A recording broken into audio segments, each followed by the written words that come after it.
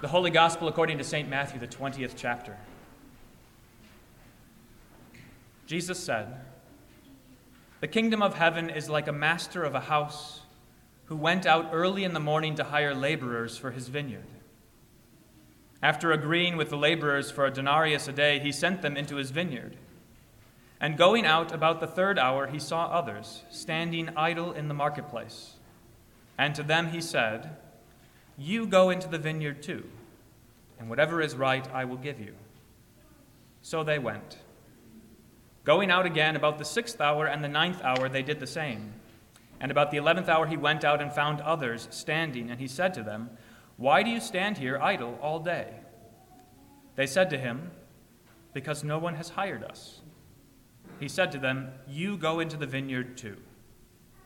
And when evening came, the owner of the vineyard said to his foreman, 'Call the laborers and pay them their wages, beginning with the last up to the first.'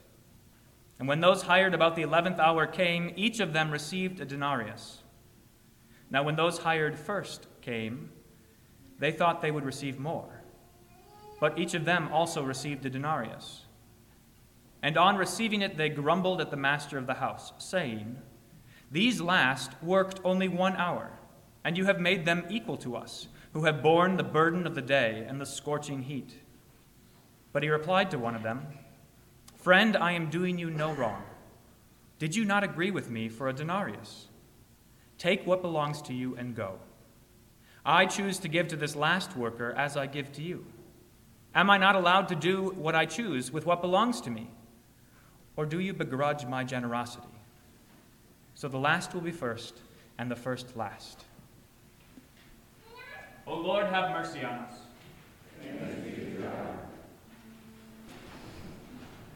Grace, mercy, and peace be to you from God our Father and from our Lord and Savior Jesus Christ. Amen. Why are the workers grumbling at the end of the parable? They're grumbling because they've tuned into this built-in sense of fairness that we all have. It seems even from the time that we're little children. If you want to start a riot, a surefire way is to give one kid a treat and nothing to the others. Or ask everyone to share and then give someone a bigger portion, a bigger slice of cake or a bigger half of the cookie. Kids have an incisive sense of justice, and they know when they've gotten the short end of the stick. But it's not fair, will be the outcry. You've all heard it, and you've all said it, I'm sure. And there's often no getting around it. It's true. It's not fair. Why should your brother get a bigger half of the cookie than you? That, of course, prompts every wise parent to say, life isn't fair. Get over it. And that's an important bit of wisdom that keeps you from being surprised or upset every time someone makes out better than you in life. But just knowing that life isn't fair doesn't make it any easier, even for adults, because we really believe that life should be fair. You should get what you deserve. It's all fine and well to tell kids that life isn't fair, and when you're a grown-up, maybe you don't get upset anymore when your brother gets a bigger half of the cookie. But there are times when your sensitivity to fairness gets you all bent out of shape. Take your job, for instance. When it comes to something like work, there really should be some fairness, shouldn't there? You should get paid what you deserve. If you work for so many hours, you should get paid for so many hours. If you do better work than someone else, you should get paid more for it. What you get out of your job should equal what you put into it. And if you find yourself in a job where you're not getting out of it what you put into it, it feels profoundly unfair. And so what do? You grumble. And the best grumbling, of course, comes when you find out that someone is getting paid more than you for doing the same work. Maybe you wouldn't have thought it was unfair in the first place. Maybe you weren't dissatisfied with your wages at first.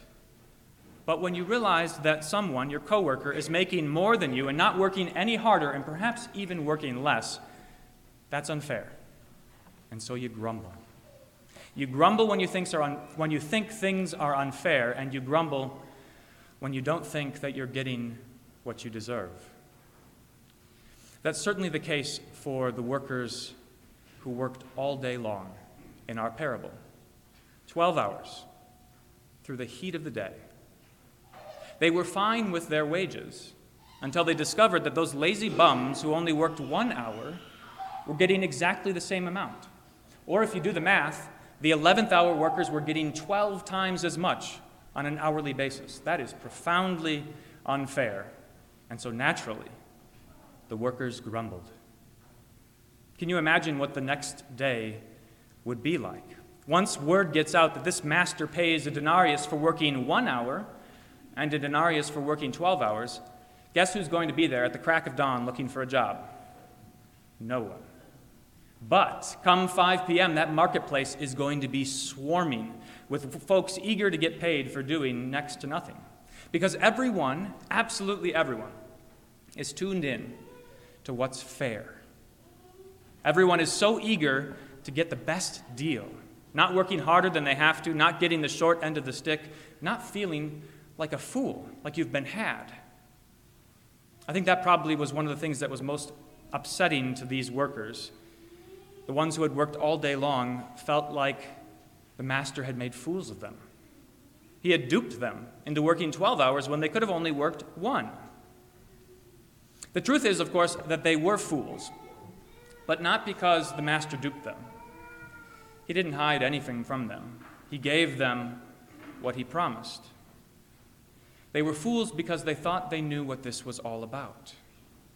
They thought that the most important thing in the world is fairness. They thought the most important thing is getting the wages they deserve. But there are a couple of problems there. The first is that we are not good judges of what we deserve. This problem is true for all of us. For one thing, our standards change all the time. Notice how it went for the workers. At first, starting the day, they were completely content with their wages. They agreed to it because it was fair, and they were right to be content. It was a day's wage, plenty to live on, just what they needed to get by. The master wasn't scamming them or abusing them. He was upfront about what their pay would be, and they were content. But then, by the end of the parable, their minds have changed. Their standards for fairness changed as soon as it seemed like someone was getting a better deal than them. What had been completely satisfactory before now seems completely outrageous to them. All of a sudden, based on what somebody else got paid, they felt like they weren't getting what they deserved. We are not good judges of what we deserve because we are always making comparisons. There was a study they did once of Olympic medalists. Olympic medalists were asked how happy they were with their results, how happy they were with their performance. Obviously, the gold medalists were happiest. They felt the best about how they did and their results. But surprisingly, the bronze medalists, those who got third place, they were happier than the silver medalists, the ones who got second place. The silver medalists, it turns out, were comparing themselves to the gold medalists. And so their success was tainted by the better success of someone else. On the other hand, the bronze medalists, they were comparing themselves to everyone who didn't even make the podium. Even though they didn't win, they were happy because they made out better than most. Our perception of things is always skewed by the comparisons that we make with other people. And it's true for these workers in this parable. Their sense of fairness changes. They become discontent with their wages as soon as they think someone else has gotten a better deal and that they're not getting what they deserve. And so they grumble. But there's another problem as well. Not only are we bad judges of what we deserve, but we are not good judges of what we have already received. Our Old Testament lesson sheds some light on this problem. Exodus chapter 17 puts us almost halfway through the book of Exodus. God began by sending Moses to Egypt to free his people and lead them into the promised land. Pharaoh was stubborn, as you know, and he wouldn't let God's people go. So God stretched out his mighty arm and sent 10 plagues on the land of Egypt and spared the people of Israel the final judgment of the worst plague, the death of all the firstborn of the land. At the sight of that plague, at the sound of all the cries in the land of Egypt, Pharaoh let God's people go. And as they left, they even became rich, receiving gold and silver and jewels from all of their neighbors who wanted to see them gone. Of course, Pharaoh changed his mind, and he chased after the people of Israel as they made their way out into the wilderness. They were terrified as they approached the Red Sea, but God stretched out his arm again and parted the waters, letting the people cross on dry land and drowning the army of Pharaoh behind them. In the wilderness, the people quickly became thirsty and hungry, but God provided water and bread from heaven, and he took care of them. But as they moved further into the wilderness, they became thirsty again. And in today's lesson, they quarreled with Moses. They grumbled because they didn't think they were getting what they deserved.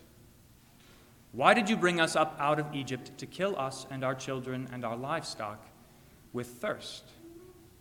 They complained with bitter hearts, forgetting that God had rescued them from slavery by miracles, that he had made them rich at the expense of their masters, and that he had given them water and food in the wilderness before. He'd done it already.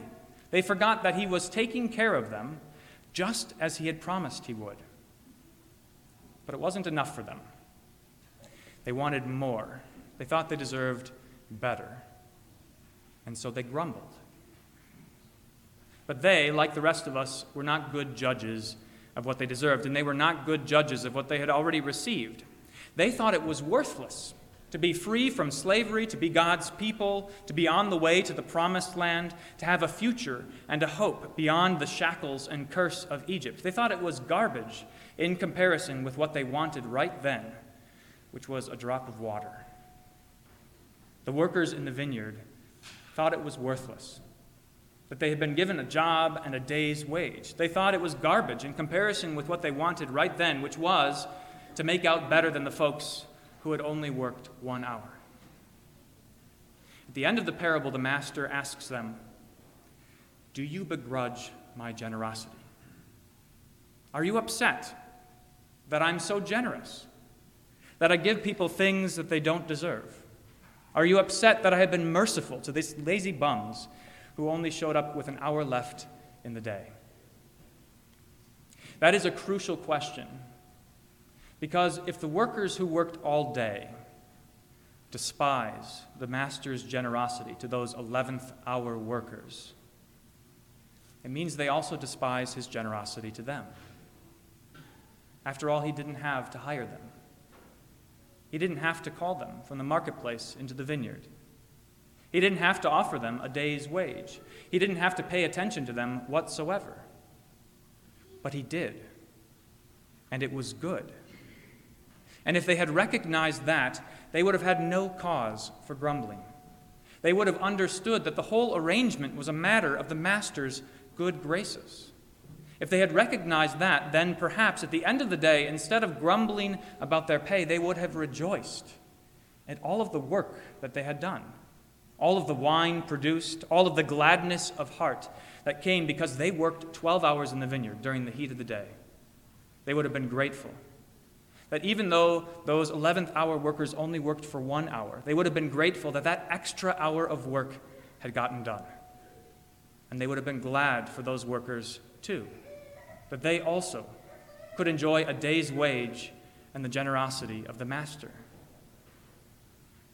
We all have this built-in sense of fairness from even when we are little kids, but we are not good judges of what we deserve or what we have already received. How much of our grumbling and our clamoring for getting what we deserve would disappear if we remembered that the wages of sin is death? How silly would our concern for fairness appear if we remembered that the free gift of God is eternal life? How much more joy could we have in the work that God has given us if we were grateful to receive just what he has promised us? When you find yourself grumbling, repent.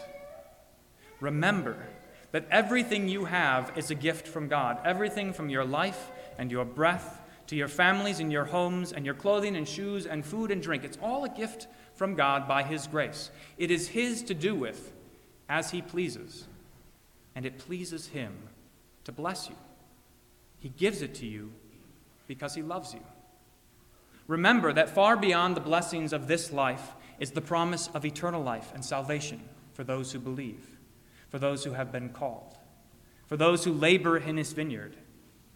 There's that gift waiting for you.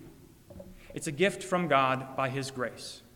He gives it to you because he loves you. It's his to do with as he pleases, and it pleases him to bless you with the death and resurrection of Jesus. Remember that you have been called, and that you have been called to work. God doesn't just call you so that you can cash your check at the end of the day.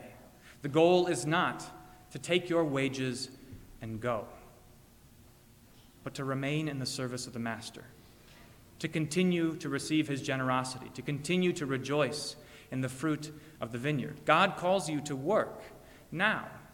He calls you to live a life of faith and love. He calls you to live according to his will, according to the Ten Commandments, wherever he has placed you in life. Many of you will see, or have already seen, the heat of the day, when the work is hard, and a life of faith and love means suffering. But whether you were called first thing in the morning, or at the 6th or 9th or 11th hour, you've been called to work. Living a life of faith and love now, trusting in God's promises and rejoicing in the fruit of his vineyard. Rejoice that by your life of labor, others can see and hear the generosity of God, his promises and mercy. That generosity is what holds this whole parable, the whole gospel, in fact. It's God's generosity that holds it all together.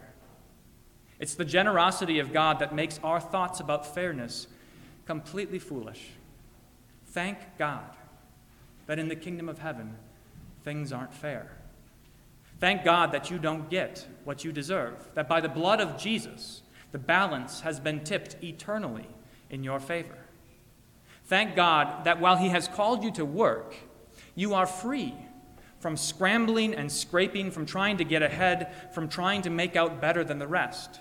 You are free because in the kingdom of heaven, the first are last and the last are first. Thank God that your labor in the vineyard is not in vain, that your life of faith and love is by no means wasted, that God himself gives fruitfulness, and that in abundance. Thank God for his generosity, and look forward to that day when he says to you, "Well done.